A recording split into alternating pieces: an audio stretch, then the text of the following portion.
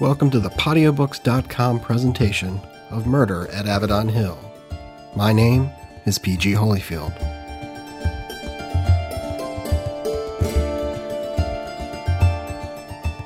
Chapter 32, Rondellus Marx, Part 2.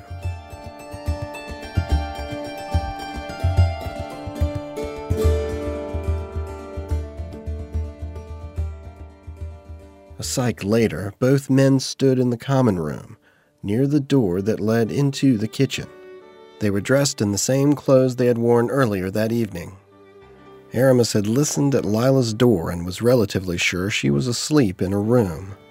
The door to the room that Cousin Red had identified as Talic's was closed, and Aramis listened, but could not tell if Talic was inside the room. Talic had left a few candles burning in the common room. As Aramis approached the kitchen, pulses of light emphasizing the frame of the door suggested the presence of more candles or a torch beyond the door. After a quick listen at the door, Aramis and Arrin entered the kitchen.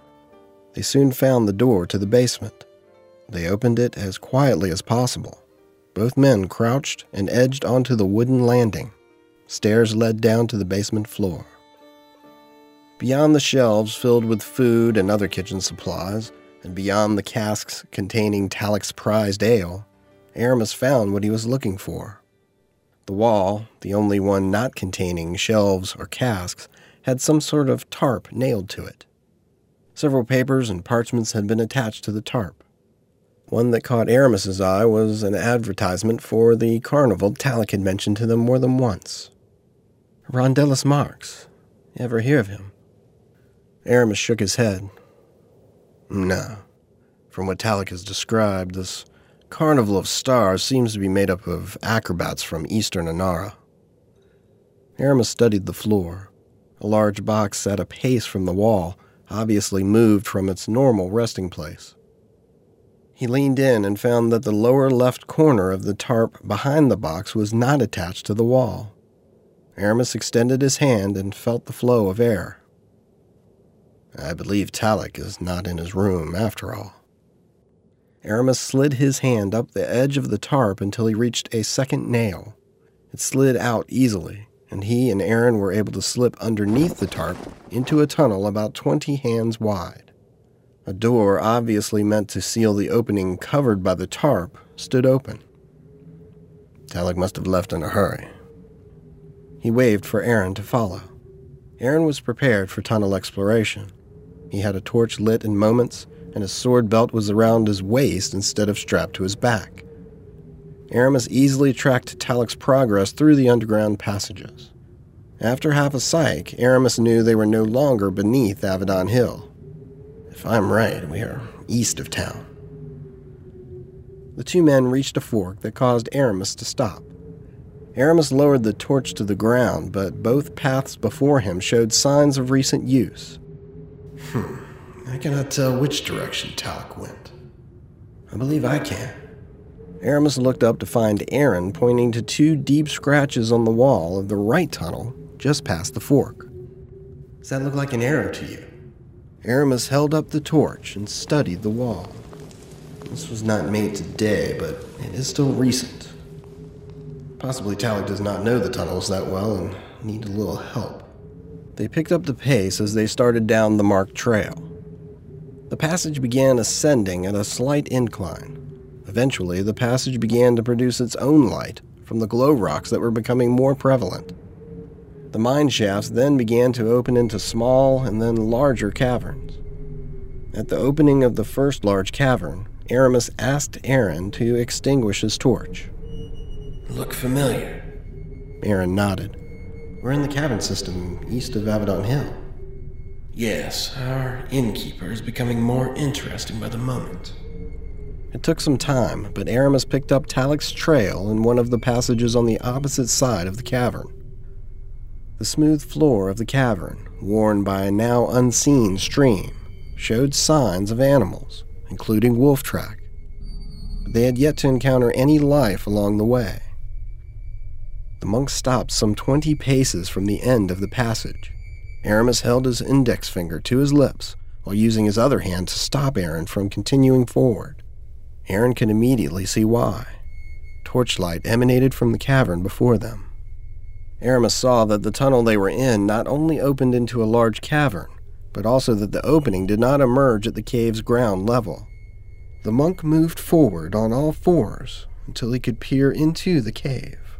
He saw that the passage opened to a ledge some 3 stories above the cavern floor. At some point in the past, stairs had been built into the cavern wall, allowing someone to safely reach the ground level. Aramis and Arrin heard voices. They continued down the tunnel until they could understand what was being said. Your promises mean nothing, boy. But there are reasons why your test had failed. Let me explain. I'm done with your explanations, human. You promised us access to Abaddon Hill, and you failed us. You promised us the Hunter, and you have failed us. You promised us a power beyond our understanding, and again, you have failed us. Aramis crawled forward and peered over the landing, seeing exactly what he had feared most. Talek was being held immobile by 2 creatures that were at most only partly human. The creatures' backs bowed at an extreme angle. From above, Aramis thought the creatures' skulls were shaped more like a dog than anything else. The hair that covered most of their bodies did not supplant the need for clothing, but the creatures didn't seem to care. The only completely human features the creatures possessed were hands, forelimbs that held Talek so his feet dangled above the ground. The creatures faced away from Aramis, focused on the words of possibly the largest man Aramis had ever seen. The man that had to be Rondellus Marx stood at least 7 feet tall. He was dressed in a billowing white shirt that went down to his knees, and nothing else. It was clear that the cold temperature meant little to the man. He held a knife in his right hand that would have been a sword for most people. He had a short beard and long, flowing black hair, and even from that distance, Aramis could see eyes that glowed yellow. The giant held an open bag in his other hand. From his vantage point, Aramis could not tell exactly what was in the bag. Coins, possibly. Talek, always the salesman, tried to talk his way out of the situation. Rondellus, I beg you. You know Lord Abaddon has closed the town completely. Once he reopens the town, I will be able to get you in. Once you are in, you will have access to Larissa. Rondellus held the knife to Talek's neck, silencing the man. I made a mistake, Talek. This is completely my fault. Arrin had crawled to the left of Aramis and had witnessed the same conversation, but through a very different lens. This is the cavern from my dream. But what are those creatures? They are not the moon beast we faced 2 days ago, and they are certainly not wolves. But once Arrin saw Rondellus Marx, he could not take his eyes off the man with the knife at Talek's neck. His eyes. He must be the moon beast. What is Talek doing here? I believed your promises. I had heard the rumors from one of my former masters in Inara. I have seen the ruins of the old walls at Dax, and you told me exactly what I wanted to hear. I should have seen that you are a giant playing at a man's game. But I know how to make it work now. I'm sure you do. Arrin gripped Wildfire tightly. We have to do something. Talek doesn't deserve this, no matter what he's done. Aramis looked over to Arrin.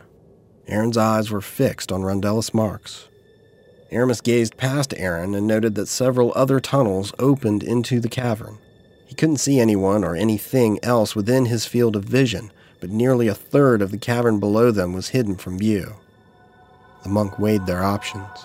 We could split up. We could stay here and have Arrin back out and make his way to another opening. And we could pull back a little and call out to Rondellus. Try to negotiate Talek's release. There would be no time for negotiation. Rondellus threw down the satchel he had been holding in his left hand. Several rocks spilled from the bag. With his hand now free, Rondellus patted Talek on the cheek.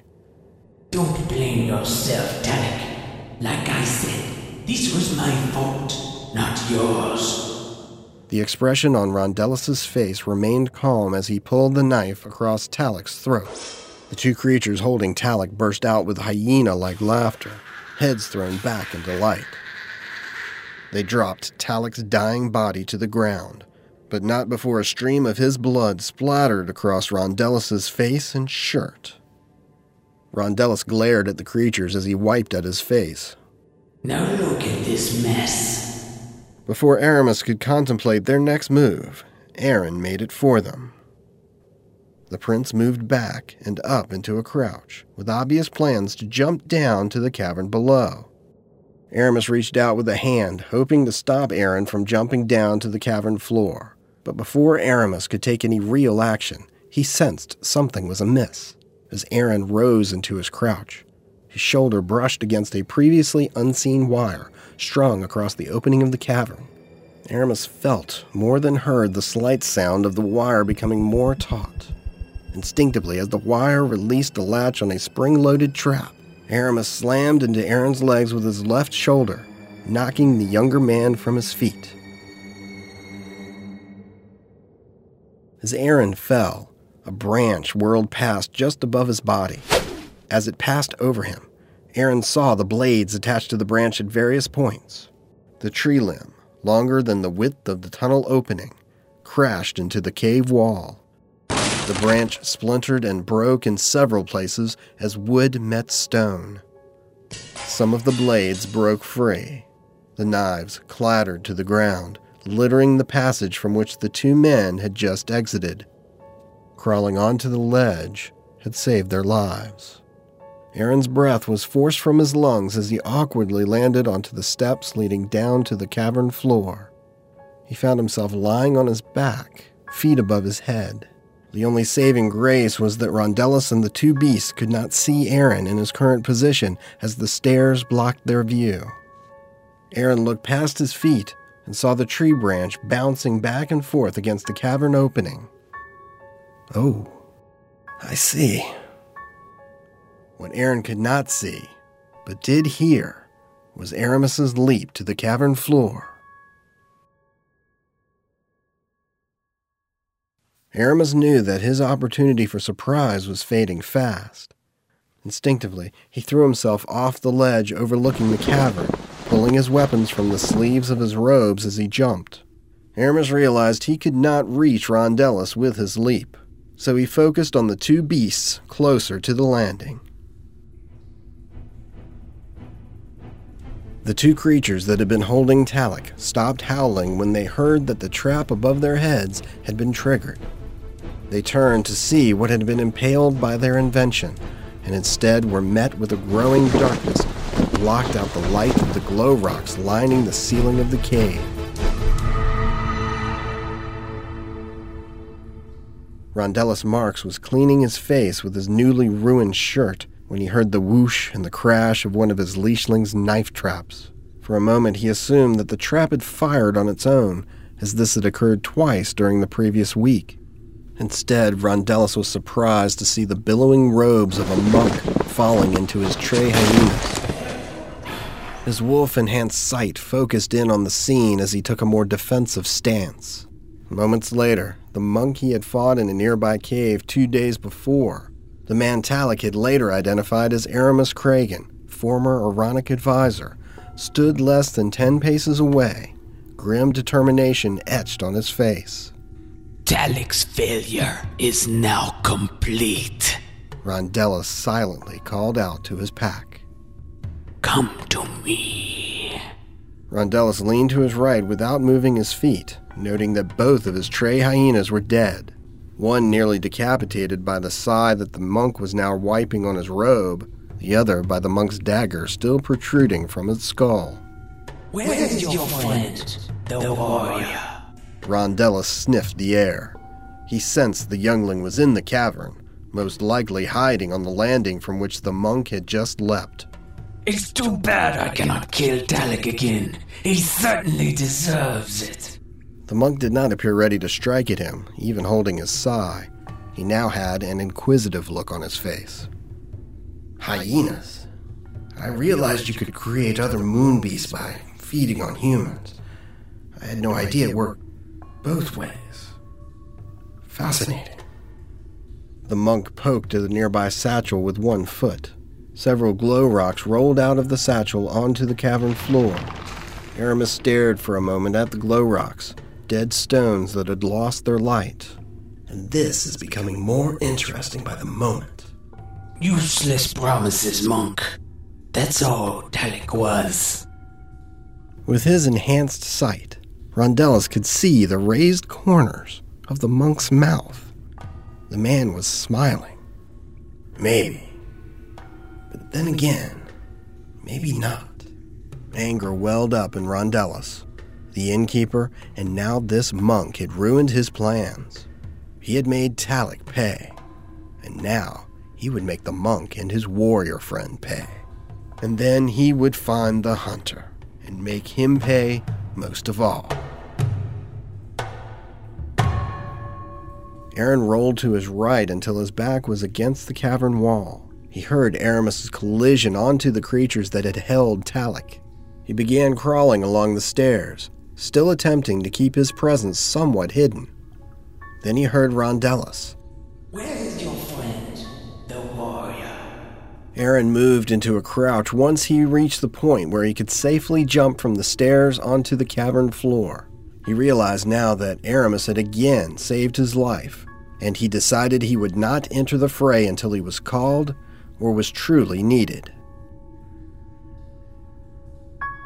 Aramis mirrored Rondellus as the giant moved slowly to his left. He attempts to place himself between me and the stairs behind me. Rondellus may not have seen Arrin, but he knows he is there. Aramis again weighed his options. I should attack Rondellus now, since he is still in human form. Aramis was sure Rondellus could shapeshift into a moon beast at will, but he had no idea how much time that would take. More importantly, however, Rondellus had plans, and Aramis wanted to understand exactly what they were. Where is the rest of your Carnival of Stars, Rondellus? Are they shifters like you? Rondellus flexed his free hand as if he wanted another weapon. No need to fear my employees, human. They understand what I am and accept me as their leader. Besides, my kind are not so rare in Anara, and they know well enough to stay out of my business. He sniffed the air. I can smell the years weighing on you, monk. The land does not sustain you as it once did. I could help you with that. You could share your wisdom with my pack and strengthen yourself in the process. You wouldn't have to watch your body weaken as the day of your death approaches. Aramis attempted to reach out to touch the mind of Rondellus. It sometimes happened instinctively, as it had 2 days before with Constable Lewis. But invading another's mind was an attack on that person, and it was an affront not taken lightly by the former Aronic advisor. Resistance that Aramis expected was absent. On the contrary, as the monk reached out with his mind to Rondellus, the beast's consciousness received him openly, like tobacco being inhaled by a pipist. Aramis found himself pulled into Rondellus's mind, and they were not alone.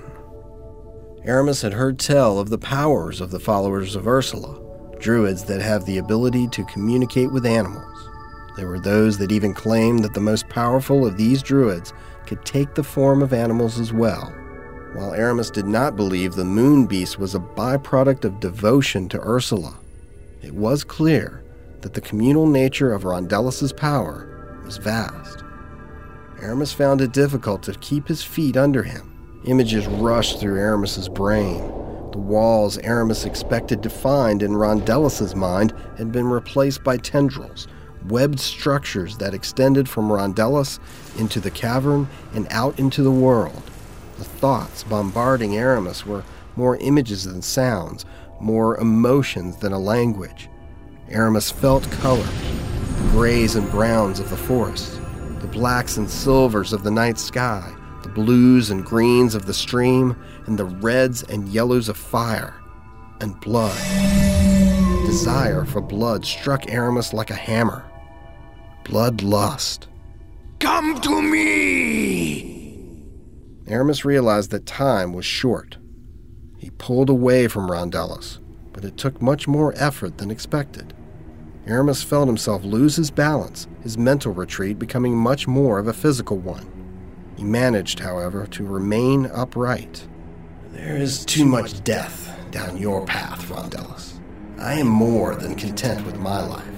I'll leave the envy of the living to you and your kind." With that, Aramis charged towards the mountain of a man. Arrin watched Aramis attempt to catch Rondellus off guard by charging at him full bore. It's not like Aramis to attack. Arrin soon understood why. Oh no, not like this. Arrin jumped to the cavern floor some 30 paces from where Rondellus and Aramis were locked in battle. From this new position, Arrin could finally see the entire cavern around him. The cavern had 6 different entry points. The one from which they had come, another above ground level to his right, and 4 more scattered around the mostly circular cave. At 4 of the ground level openings, there were at least 1 set of eyes peering into the cave, all concentrating on the fight between Rondellus and Aramis. Arrin realized he had to change that. "Wolves! Yah!"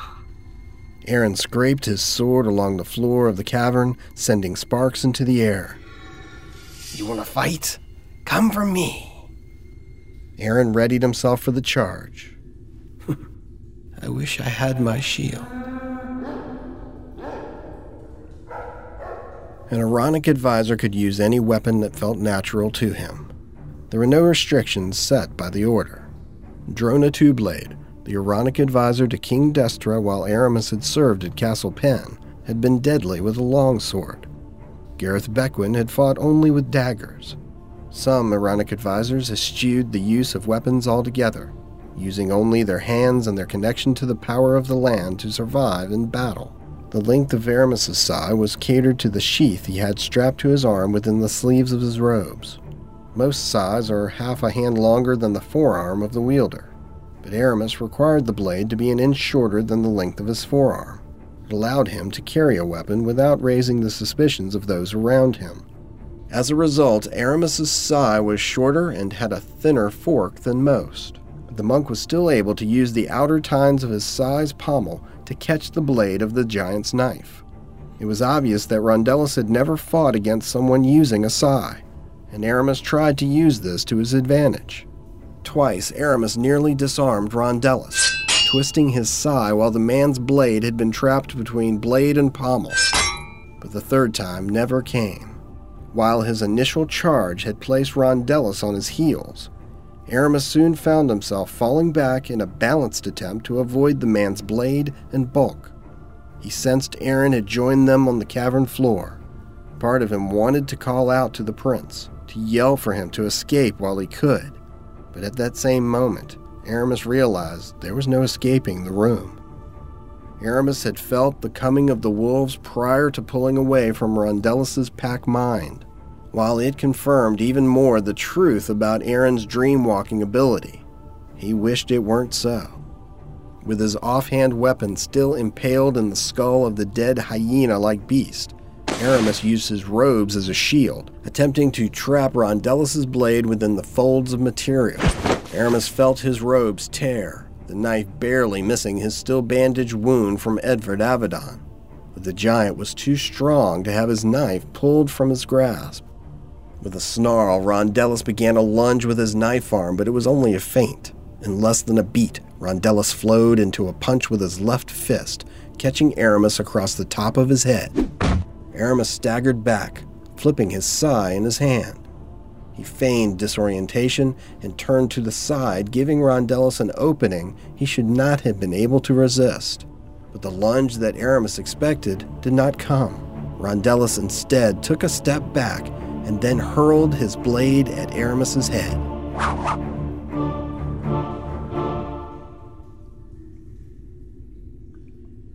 Two wolves, a large light gray and a smaller gray with a patch-colored face, entered the cave from the opening closest to Arrin and began their charge. Arrin believed from his dream walk that 2 more should follow them into the cave from the passage further away and to his right. He knew what he had to do. Arrin leaned to his right and then leaped directly to his left. His maneuver caused the first wolf to direct his charge in the wrong direction. The result of this mistake forced the second patch-faced wolf to slide into the back legs of the lead gray. The 2 wolves flailed by Arrin harmlessly. Even while diving in the opposite direction, Arrin found the sight humorous. The back legs of the lead wolf up off the ground, the dark face of the second wolf wedged underneath. The only plan that Arrin could come up with had worked. The leap he had reenacted from his dream had given him the opportunity to get his back against the cave wall. In the least, he would be able to face the animals that would eventually rip him apart.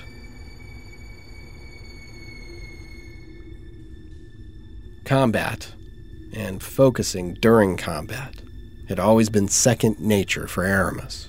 A byproduct of his combat training and his connection to the land allowed Aramis to sense things occurring outside his direct line of vision. He had been surprised by Rondellus' swing, but this prescience had allowed him to rotate his head along with the giant's fist, changing what should have been a solid punch into more of a glancing blow. His stagger away from Rondellus should have drawn the man in for a planned counter with Aramis' sai.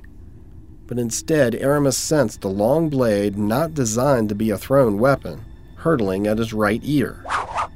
Aramis reacted instinctively, throwing up his right arm to protect his head, at the same time attempting to deflect the blade with the sai in his right hand. But Aramis had flipped his sai in anticipation of a knife lunge by Rondellus. This resulted in an awkward attempt to block the knife's approach. Aramis managed to divert the blade's path, instead of embedding in his ear. Rondellus' knife struck Aramis in the right shoulder.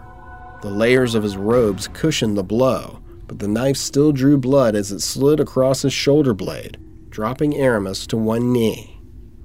Aramis turned his body to face Rondellus, fully expecting to be struck in the face by the giant's foot. Instead, the monk found Rondellus retreating to the opposite end of the cavern. Rondellus Marx was smiling, more than happy to let his pack do his work for him. 3 more wolves had entered the cave, and all moved in to bring down Arrin. The first 2 wolves had regained their balance and had paused, sizing up their now worthy prey.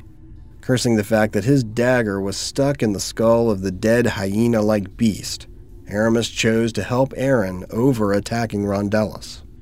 In order to reach Arrin, Aramis had to get past the 2 greys that had led the wolf charge.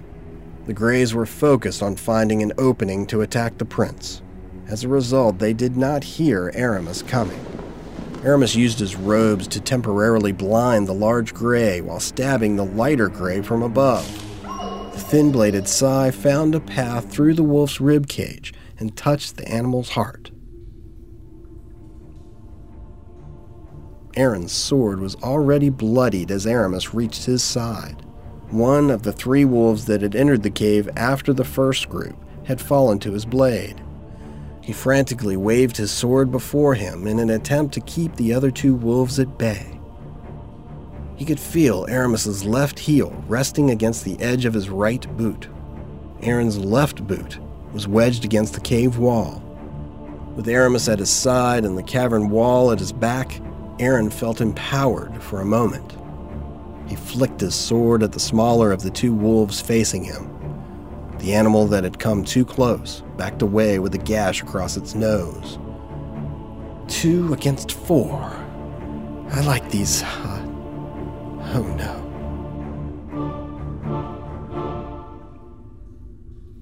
Even as Aramis permanently blinded the large gray wolf with 2 separate strikes with his sai, he observed what Arrin had just seen. 5 more wolves had emerged from the tunnels and were approaching them. Tapping into the fading connection to Rondellus' communal mind link, Aramis realized several more wolves would soon reach their location. To make matters worse, moments later, Rondellus howled. In the short time it had taken Aramis to work his way to Arrin's side, Rondellus had made the change from man to beast. A small part of Aramis was upset that he had not been able to witness the change firsthand, but this feeling passed quickly. The wolves before them responded immediately. Their growling ceased, and the two wolves closest to Arrin moved back. The wolves were giving their brothers time to approach for an even more coordinated attack on the two men. "Arrin," Aramis spoke in an even tone, knowing his voice would be understood by the young prince. "We must rush Rondellus. Wait for my signal." The 5 wolves that had just entered the cave moved forward and joined the other 2, creating a pack of 7. 4 stood in front of the other 3, creating 2 lines of impending death.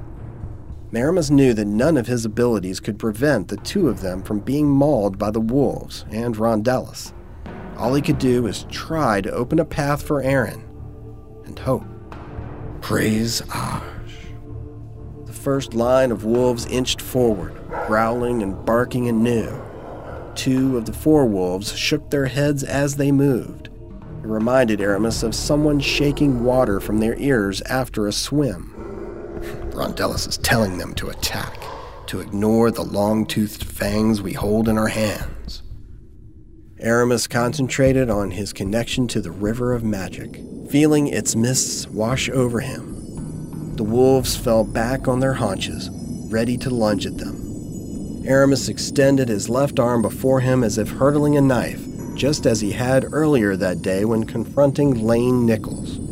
But instead of the small push he had used to move the lever in the library basement, the monk released his power as a tight ball of compressed air. As the invisible orb passed over the first line of wolves, the monk snapped his fingers, a physical trigger that allowed him to psychically complete the deed. The ball of air expanded outward as a concussive blast, beating at the wolves around it. Aramis fell to both knees, strength spent. The 4 wolves directly in front of Arrin were tossed aside as if they had been lifted by the tail and flipped end over end. One was battered against a nearby wall of the cave.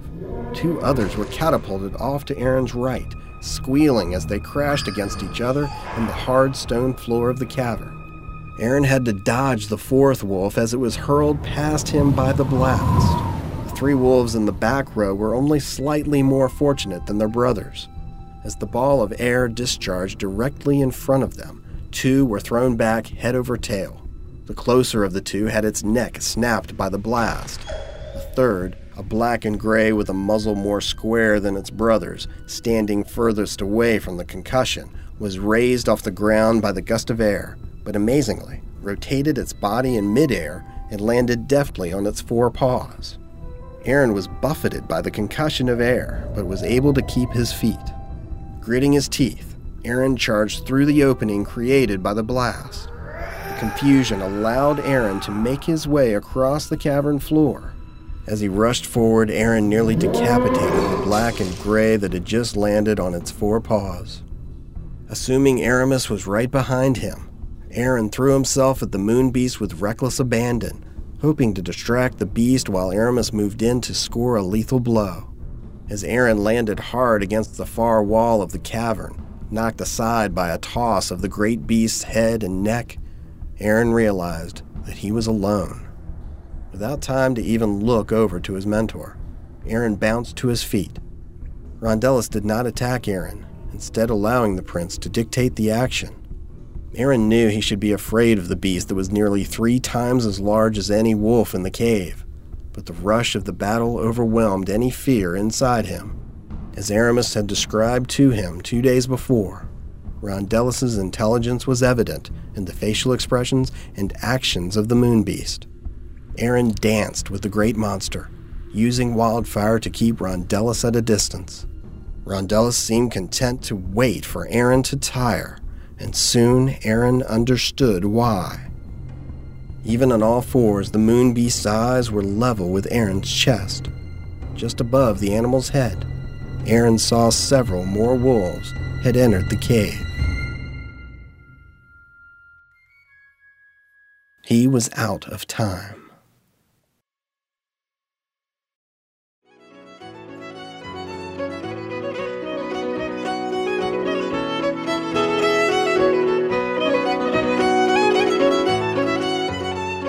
You've been listening to Murder at Avedon Hill, written and produced by P.G. Holyfield. Please visit pgholyfield.com for more information on this podcast and the author. Most of the music in this podcast generously provided by Shira Kamen through Magnatune.com, Kevin MacLeod through Incompetech.com, and David Beard through DavidBeardMusic.com. If you are enjoying the podcast, please leave a review at iTunes and on Podiobooks.com, and become part of the show by leaving a message on the Cairn line at 704-315-5884.